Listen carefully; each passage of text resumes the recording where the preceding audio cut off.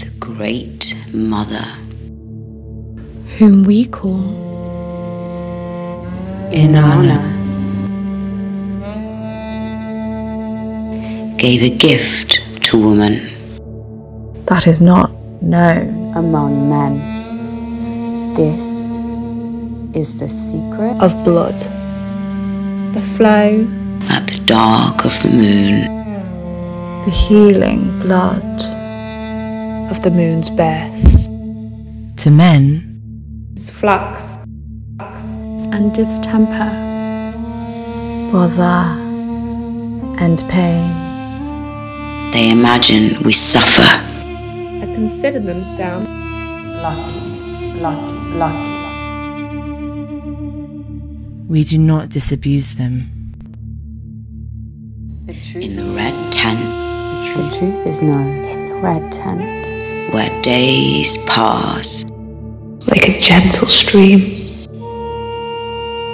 As the gift of Inanna courses through us, cleansing the body, Of last month's death, preparing the body, the new month's life.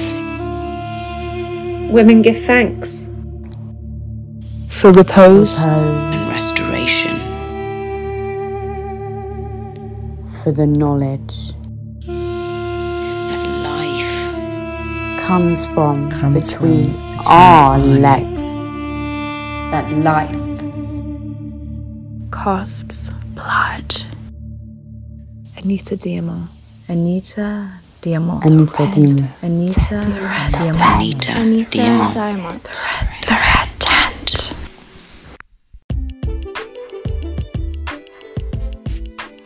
Welcome to Prinny's Red Tent. My guest on the podcast today is Shiva Rose, the curator of holistic lifestyle blog The Local Rose, and alchemist and creator of the non-toxic skincare brand Shiva Rose Beauty. Shiva began her blog as a way to connect to the earth and all its bountiful beauty. She started her journey meditating through tea ceremonies, Kundalini yoga, and solitary forest walks. In a moment of stillness, a message came to her. It was a message to bring beauty and luminosity to women in a way that is both nourishing and nurturing. Author of best-selling book Whole Beauty, a practical, inspiring, and stunningly beautiful guide to following a whole beauty practice at home. Here you can find Rose's iconic rosehip facial serum, as well as 40 other recipes for masks and exfoliants, hair care products, detoxes, and even DIY deodorant and toothpaste. In the podcast today, we discuss everything from how to quiet the monkey mind, nourish ourselves inside and out, ageless beauty, skin tips, tea ceremonies, and why we should prioritize motherhood. In a world where we are often bombarded with imagery of beauty ideals, the quest for eternal youth, Shiva Rose provides the antidote to that. Shiva Rose embodies Venusian principles more so than I have ever seen anybody. Venus, the planet of beauty, sensuality, pleasure, but also respect and reverence for the earth, nature, and all its creatures. She gives us high vibrational tools to connect back to source, back to center in easy, practical ways. I think our vibration was so high for a couple of minutes during the podcast. There is a little bit of interference and crackling, but I put that down to her high vibe Venus energy. Hope you enjoy. I had my oldest at a very young age, and I almost feel like women should have their babies in their 50s because I feel like by then you know enough, and you appreciate it enough. And I was like, why can't it be granola and hippie and yet elevated and chic? So I think that was sort of my theme, was to bring holistic wellness into more of a chic lifestyle. Hi Shiva, thank you so much for coming on the podcast today. Thank you for having me. No worries. So welcome to Prinny's Red Tent. I always start off with just my Prinny's questions. So they're kind of like short little questions. So how would you describe your life purpose? Oh, that's a good one to start with. I say they're short, but that's quite deep. It sort of defines everything. I mean, I think once you're mama, that always comes in the forefront. So definitely being a mama, a mother, and then second, I would say a custodian of the earth, trying to leave the earth somehow better than it was when I got here. I would love to think of myself as that. And an alchemist. I create beauty through my beauty product and through my blog, which I haven't been doing lately, but it's The Local Rose, and my beauty line is Shiva Rose. So I think those are probably the ways that I try to leave my print, to leave my evidence that I've been here. Beautiful. And so who or what is your biggest inspiration? Well, again, I would say nature never fails to inspire me or astound me. So that would come first. I would say nature in every way, in the way we are part of nature, the way our bodies are so perfectly made, and watching spring sort of erupt right now through the ground where I'm at. It's just always fascinating to me that it can just happen, Yeah, the Metic saying as above, so below. And I never felt that so much than when I was pregnant. It was just like, wow, we are nature, and we are, as women building this whole human, and then you see it all around you. It's just so magical. It's amazing. It is. And I feel like the older I get, the more wonder I have. I don't know if, maybe when I was very young, I had wonder, and then somehow I sort of lost it and took everything for granted. And now that I've have some wisdom, I think I'm coming back to that place of wonder. Like I look at the stars at night where we live, the stars are so bright, and I'm just like, how does this exist? Right. So epic, isn't it? I totally feel it. I feel like I'm going through that sort of notion because my daughter, she's only 2, she's super young, and so I'm discovering everything for the first time. And even like movements, when she first started walking, it's everything that we take for granted, and it's like, wow, it's so amazing. It's so amazing. It's so good to have a child to awaken that in us. I had my oldest at a very young age, and I almost feel like women should have their babies in their 50s because I feel like by then enough, and you appreciate it enough. Amazing.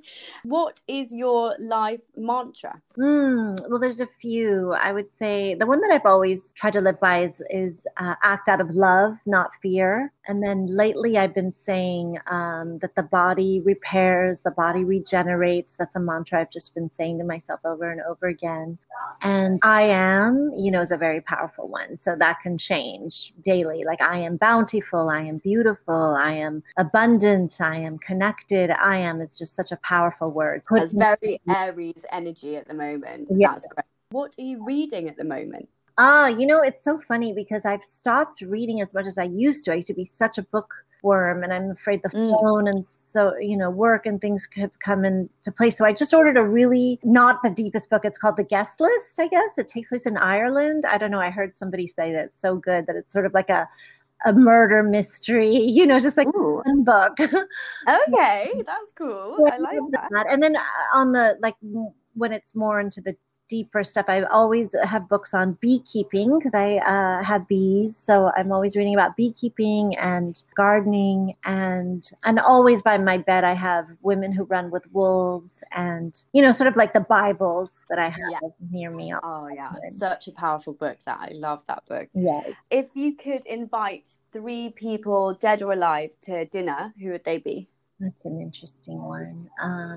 I would say my great-grandmother, Edith, who I didn't get to know too much, but the more I hear stories about her, the more I'm fascinated. She was actually English, and then came to Montana and became like a showgirl in Montana, and then ended up leaving that life and making her way to California, where she met my great-grandfather. So I feel like Edith would have so many great stories to tell. Oh yeah, that sounds amazing. Wow. Definitely Edith. Let me see who else. Well, Bob Marley always, because I've always loved Bob Marley and all what he stands for, and maybe Anais Nin, because she's always so, I just feel like I can always learn from her writings and her life. And the way she's, she coined the word being a feminine feminist, which is something I've adopted. And I really love that. I love the way how she was soft and feminine, yet so fierce. So powerful. I love it. Yes. Timeless. Yeah, for sure. And who is your spirit animal? Yeah, that changes, but continuously. I mean, there's a few that have been in my arsenal that have been with me for, maybe 15, 20 years that are always there. I would say doves, turtle doves, wolves, and deer. Wow, those are amazing ones. My one is magpie, which I feel like everyone freaks out about. But we love magpie in our mix.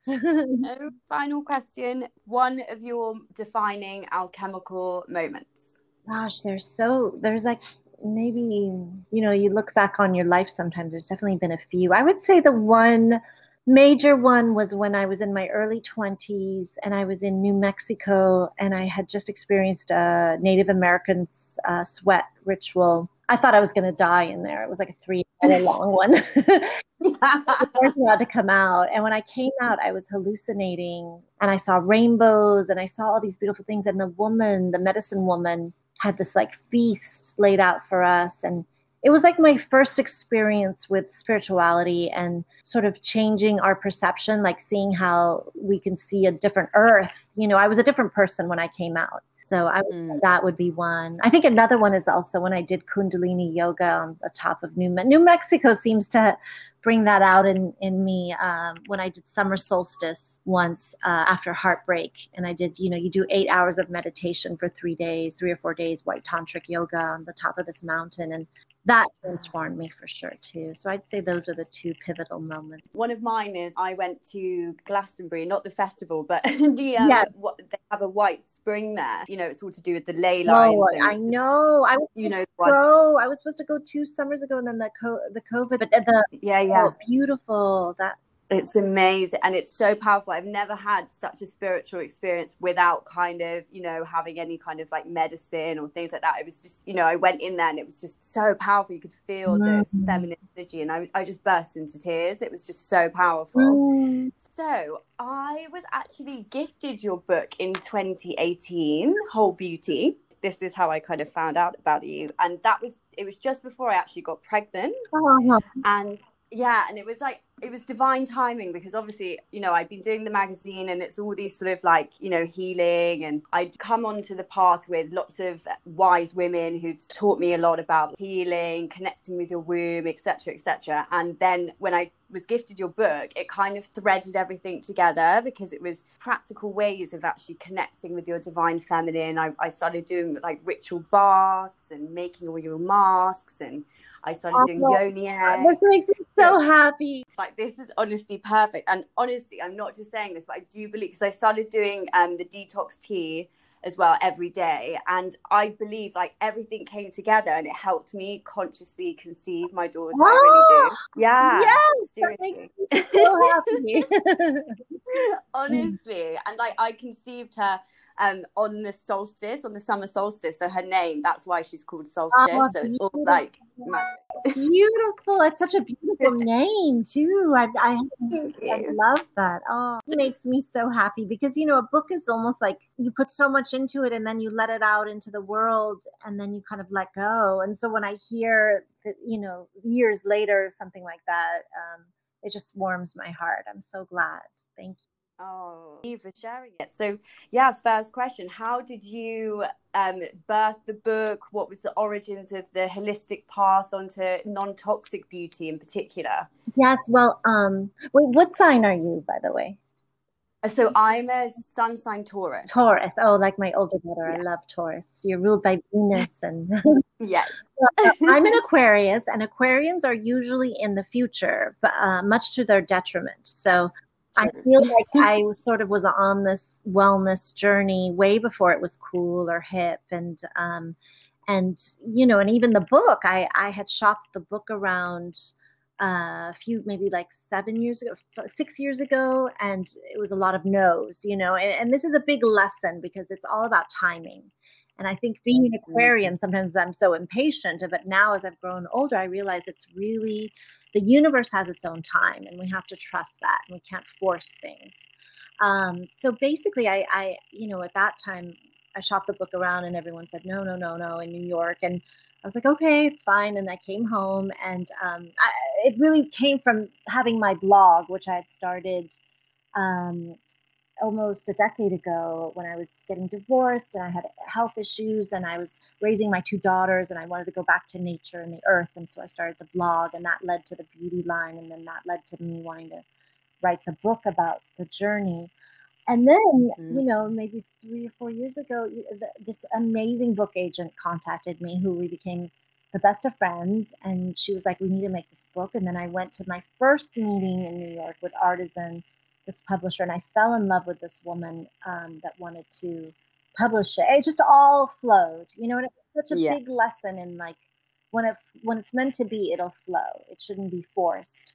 So that's really what happened. And then it just sort of like grew from there. The book just, the publishers just knew they got the right photographer, they got the right artwork. It was almost like I didn't have to do anything. I mean, I wrote it, of course, but all the other things, it flowed so easily. And people always are like, oh my gosh, wasn't it so hard? Oh, don't you hate writing a book? And I was like, not really. It was just kind of flowed.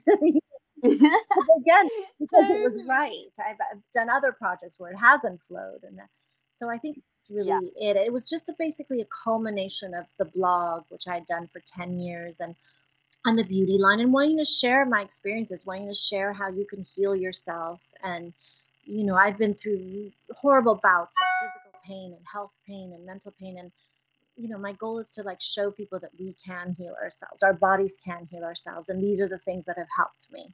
These are the modalities, from spirituality, emotional, diet, beauty. It kind of touches on everything, right? Crystals, tea, yoni eggs. I mean, I kind of cover everything in this book. It's literally like a smorgasbord of like the like divine feminine and how to like heal yourself. I just loved it.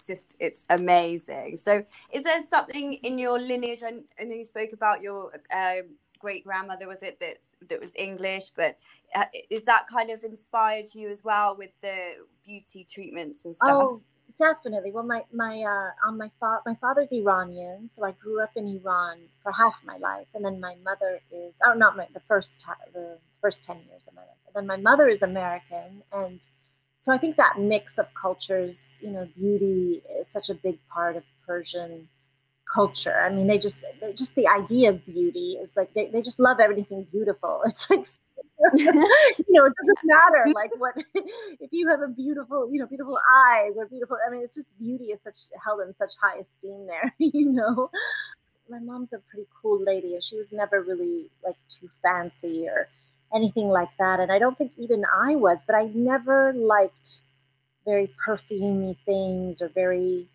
I never gravitated towards the designer perfumes or makeups. I always would gravitate towards health food stores and use oils and use, things that I found in there. And this is, again, way before it was cool or hip.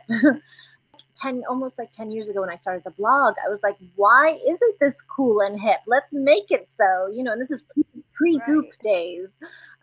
And I was like, why can't it be granola and hippie and yet elevated and chic? So I think that was sort of my theme, was to bring holistic wellness beauty into more of a chic lifestyle arena.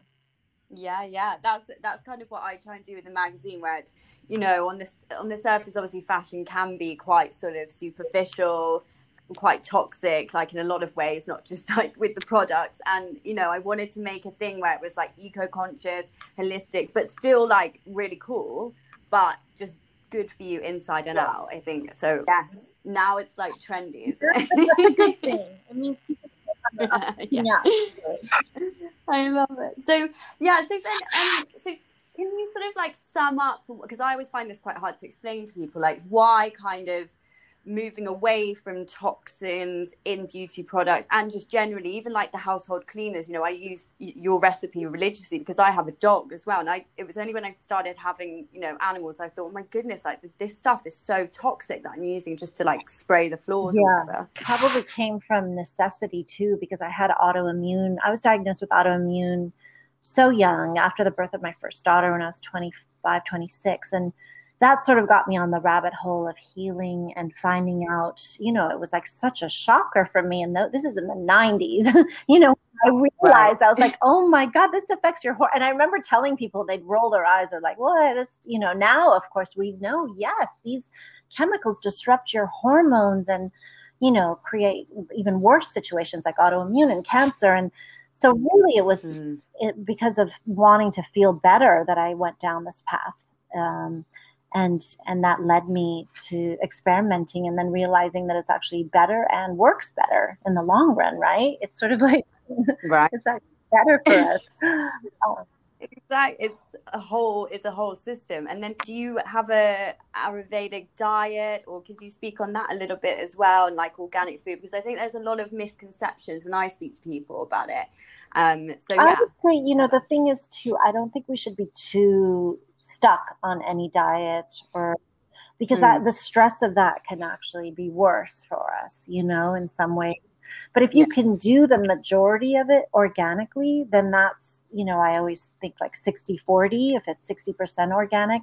I mean, me personally, I probably do more like 80% just because I'm so, you know, maybe even more. I mean, but sometimes you have to eat out at a restaurant. I don't want to be that annoying customer to be like, what's organic, you know? But definitely, I think food, as long as it's organic and clean, then I'm not so stuck on Ayurveda or paleo, or, you know, I think you have to listen to your body. I've definitely done all those. I've definitely been vegetarian. I was vegetarian for more than 25 years. And then finally my body began to fall apart. So I started adding animal protein medicinally, and that really has helped me. But I've done Ayurvedic, of course. My ideal diet is probably organic Ayurvedic with a touch of medicinal animal, you know, like bone broth and things like that. I love the good bone broth. So, and just quickly, just in case anybody doesn't know, so what actually is Ayurveda? Well, you eat sort of depending on your dosha. So it's broken down into what your dosha is: Vata, Pitta, or Kapha. And it's a whole, you know, science, which Ayurveda has been around over 5,000 years, kind of like Chinese medicine. So they do know a lot about how to make your body get back into balance. But for me, like an Ayurvedic recipe would be just to make, you know, khichdi, or like you know, lentil, mung beans and rice and vegetables and things that are soothing, and that it's almost like when you look at it, like you become whatever you need in the food. Like if you're feeling, like if you look at a cracker, it's kind of dry and inert of ingredients. That's kind of like what you become, you know? Right. Soothing bowl of mung beans that's been stewed in ghee and, you know, cumin and spices and vegetables, and it's like, you know, it's like moist and fulfilling and that nourishing, and you kind of like become the food that you eat. That's how I see it sometimes. For sure, yeah, exactly. You are what you eat, isn't it? It's a cliche, but it is so true. And like, I think as well, like colors. You know, just having I always try and like have like, I sort of eat like with my chakras if I find they're a bit unbalanced, and, you know, go to certain more grounding foods, because I'm quite like an air sort of excited person, so I do a bit grounding. Vata, we're Vata, you and I. Yeah. It's like, woo. And yeah, so do you have any advice for anybody who is kind of, you know, when sort of finding out about all of this stuff, and just like easy ways to kind of cultivate ritual to try and connect more with their body? Yeah, I would say, and believe me, I'm a culprit too. These phones really destroy it. I mean, it's just like now my whole, I've tried to put you know, been really strict. I don't want to pick up the phone at least for an hour, 2 hours when I wake up in the morning, because I started noticing that I would do that. And that's the worst thing you can do, you know, to yourself. So I would say start in the morning, because you're still in that space, that liminal space where your mind is still in alpha and you're very open and susceptible. So I would just sit down, before you do anything, and connect to the earth, connect to your heart, connect to your soul, do some breaths, close your eyes, put on a mantra, and that can lead to other things like prayer. Or I practice tea ceremony. So I drink tea, for about an hour, and I meditate, and then I do a tiny bit of Kundalini. But I would say try to find what's good for you. It doesn't have to be anything specific, as long as you're feeling that connection to your heart and the earth and your soul. What I struggle with a lot is, stepping out of the monkey mind and all of like the excess noise. What do you do for the tea ceremony? It's a practice I studied for many years now. I was very lucky to be able to go to China too before all this happened and study with our teacher. And although he's in Taiwan, but we went to the tea farms in China, the organic tea farms in the mountains, and it's called Chadao. It's this beautiful practice of drinking tea, but the tea you drink is very pure. It's taken straight from the trees. It hasn't been bastardized or added anything to, and you just sit in silence and drink this tea. And if you'd like more information, there's livingtea.net, which has a lot of information, and globalteahut.com. And then in my book, I have a whole chapter on it. And for me, who has monkey mind, also things like sitting in tea ceremony is like a way I'm forced to meditate, because I have to be present. I have to be present to boil the water. I have to be present when I drink it. So it's like a tool for me to get my mind still, which Kundalini yoga is also what I used to do a lot, because it was like giving me tools to calm that brain in a way.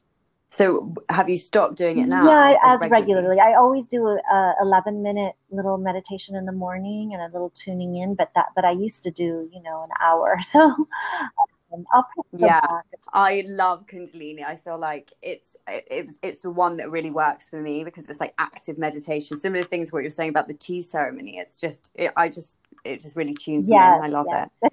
Walking meditations can be good too later, if you want to take an afternoon, an hour, or even 20 minutes, and just walk on the earth barefoot, without a phone. Sometimes walking meditations are good for us active brains also. I always love to do that. And so connecting with the goddess, how I know for a lot of people, me included, like obviously we're sort of in this masculine paradigm, and we're always feeling like we've got to produce, go, any tips basically on how to sort of get more into the feminine?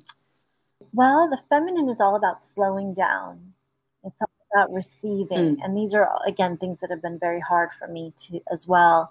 So I would say it's like almost being conscious of slowing down your movements. Why are we rushing so much? Why? The feminine is not about rushing, and receiving too. That's the other thing about tea ceremony that I love, is that when you're on the other side being served tea, all you have to do is receive. But when I serve tea to women for the first time, they almost always cry.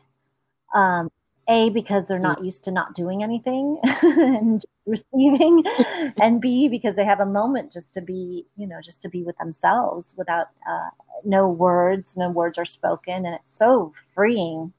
But I would say those things. I would say luxuriate in putting on your body oil. Like really take time to like make love to your body as you're pouring this oil on there. Try to like wake up the sleeping goddess in you.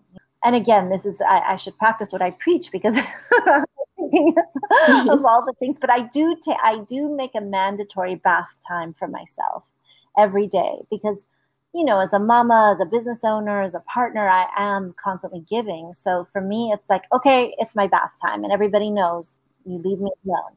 I go into my bathtub, I put in my salts, put on my mantra, put on my candle, and it's just my time to just really reconnect to my body and give thanks for my body and my soul and my spirit, and kind of awaken that goddess, within.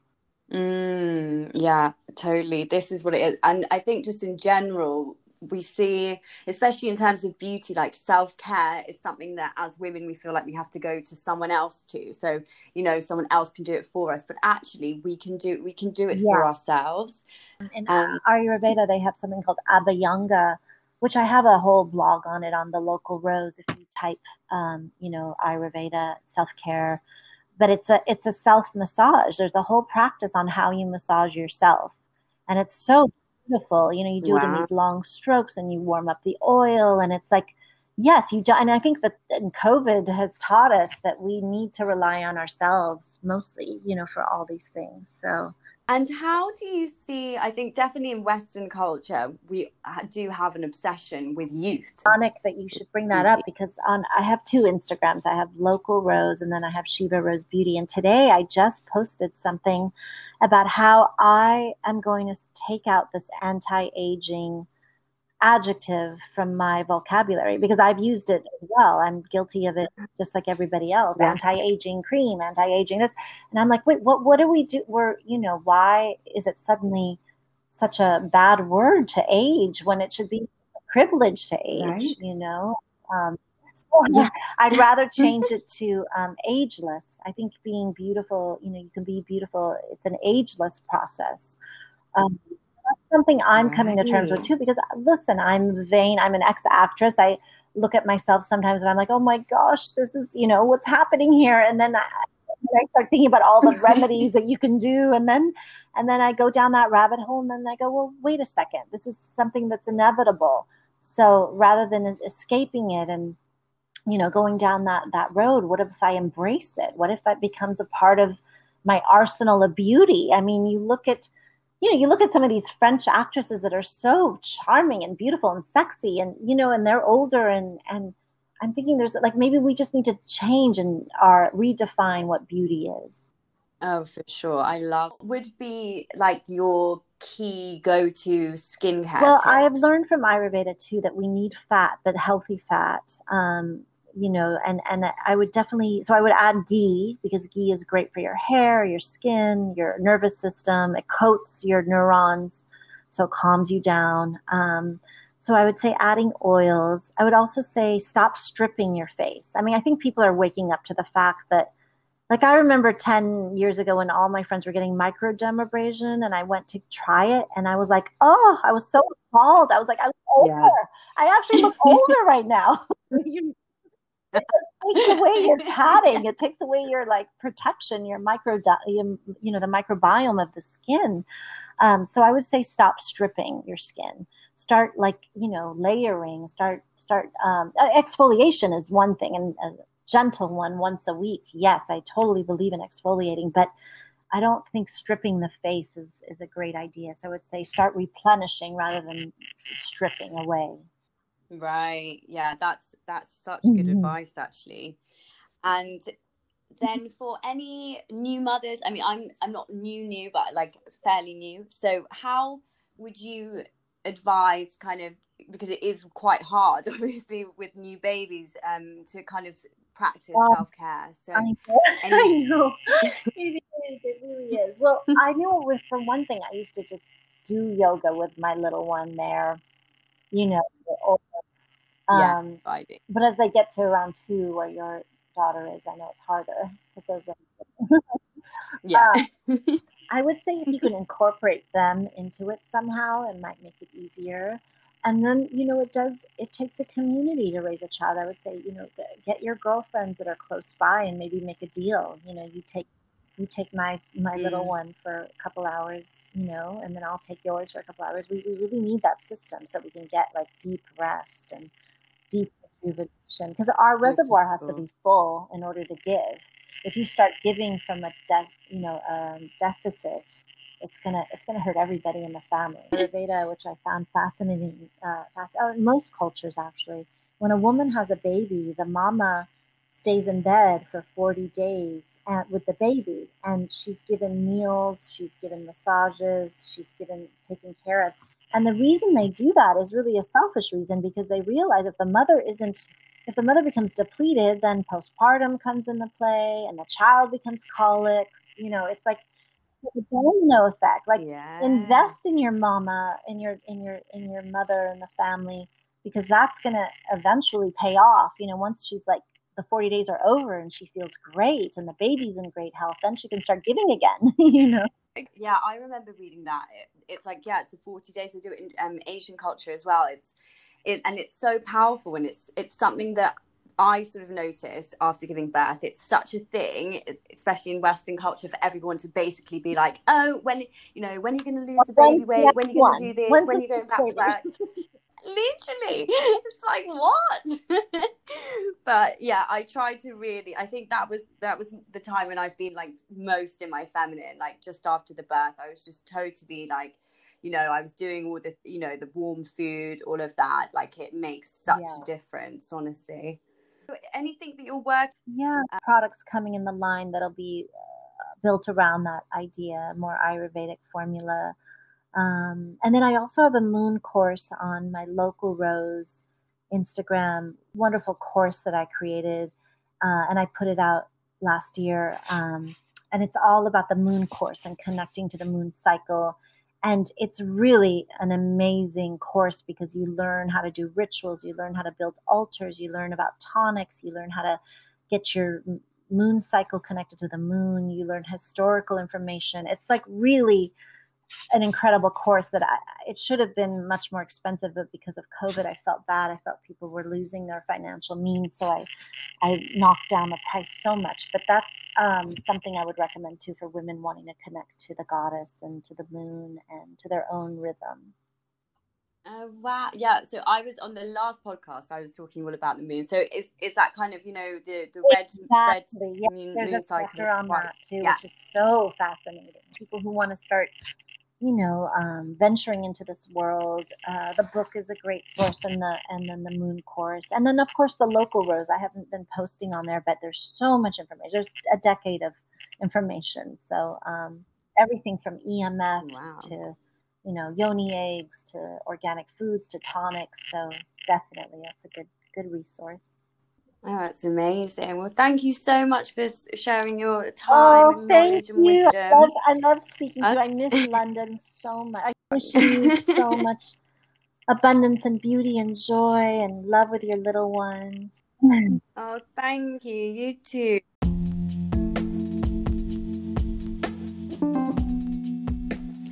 So, as I approach my 30th birthday, I thought we should discuss the coming of age astrologically, the Saturn return. So Saturn as a planet is the 7th planet. It was for the ancients, it was the limit of the solar system. It was all they could see with the naked eye at that point.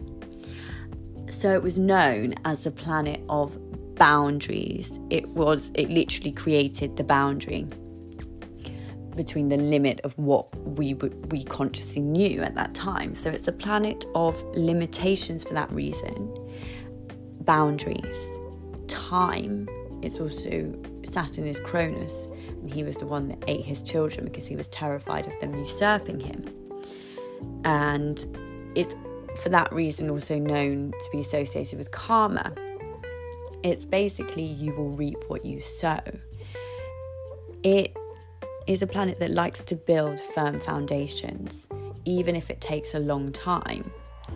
It almost reminds me of the energy of a gym instructor that will literally make you redo something if you don't have the correct form. It's a very intense energy, but we do need it because obviously we need structure and limitations to know how to build things. So Saturn is associated in numerology with the number 7, and they say it takes 7 years to master something. If you can make it through the 7-year itch, you know, you become family. Lots of things to do with 7 basically, because every 7 years, Saturn in the sky now, it will make an aspect, basically an angle, to where your natal Saturn is. So how is this important? Basically, the Saturn return is the notion of maturity. It's meant to denote the first one, supposed to represent us fully becoming an adult. This is why commonly during the Saturn return, major life moments happen of maturity. You know, people get pregnant, they buy a house for the first time, they get married, or on the other side, sometimes big breakups happen, even divorces, major life moments. To have a better idea of this, we have to know the house that Saturn falls in. So if you need any help with that, obviously please get in touch. I'm offering delineations of your chart, so chart readings or one-on-one consultations. So basically the Saturn return happens every 29.5 years. This basically means when Saturn returns to the exact same point it was when you were born. So that takes 29.5 years. An easy way to think about this is your birthday, which happens much more quickly. So the sun returns every year to the exact point when you were born. So that's the solar return. So all of the planets actually have returns, but that's a discussion for another time. This obviously doesn't happen just once. Obviously a second Saturn return around 58, that sometimes can be known as the midlife crisis. So it's nothing to sort of make you scared about or paranoid. It's something to be aware of. And it's basically like a coming of age. You can kind of see themes that have been coming up if you look back to the last 7 years. Something would have come to a culmination. It's really life-changing. As I think about time and age and maturity, I think, you know, it's quite emotional to look back. I mean, for sure, in the last year, I had a big life-changing moment. So I don't want to tempt fate, but I do kind of feel like what else is in store for my Saturn return. Some people say the Saturn return begins when Saturn enters the same zodiac sign you were born. So in my case it was Aquarius, and that was in December 2020. Because of that, they say it lasts for the whole 2.5 years that Saturn transits that sign. Obviously it will go retrograde, which means when it appears to go backwards, so it goes back over the degrees. So there's 30 degrees in each zodiac sign. Others say your exact Saturn return is when it exactly is on the same degree that you were born. In my case, it was end of January 2021. It depends how you see it. I think that for me, what I've noticed, obviously we've only just begun, is a lot of those themes were coming to a head where it falls in my chart. And I didn't actually notice anything particularly intense on the actual day it was exact. So let's see. I'll give you an update. But don't forget to sign up to Prinny's Red 10, where we discuss for the Vesta tier how to connect with your divine feminine. This month is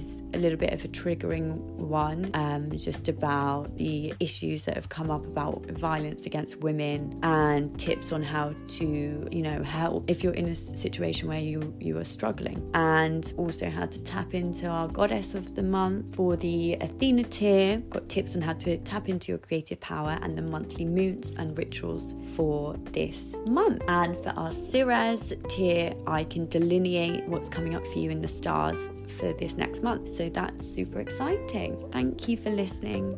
Lots of love.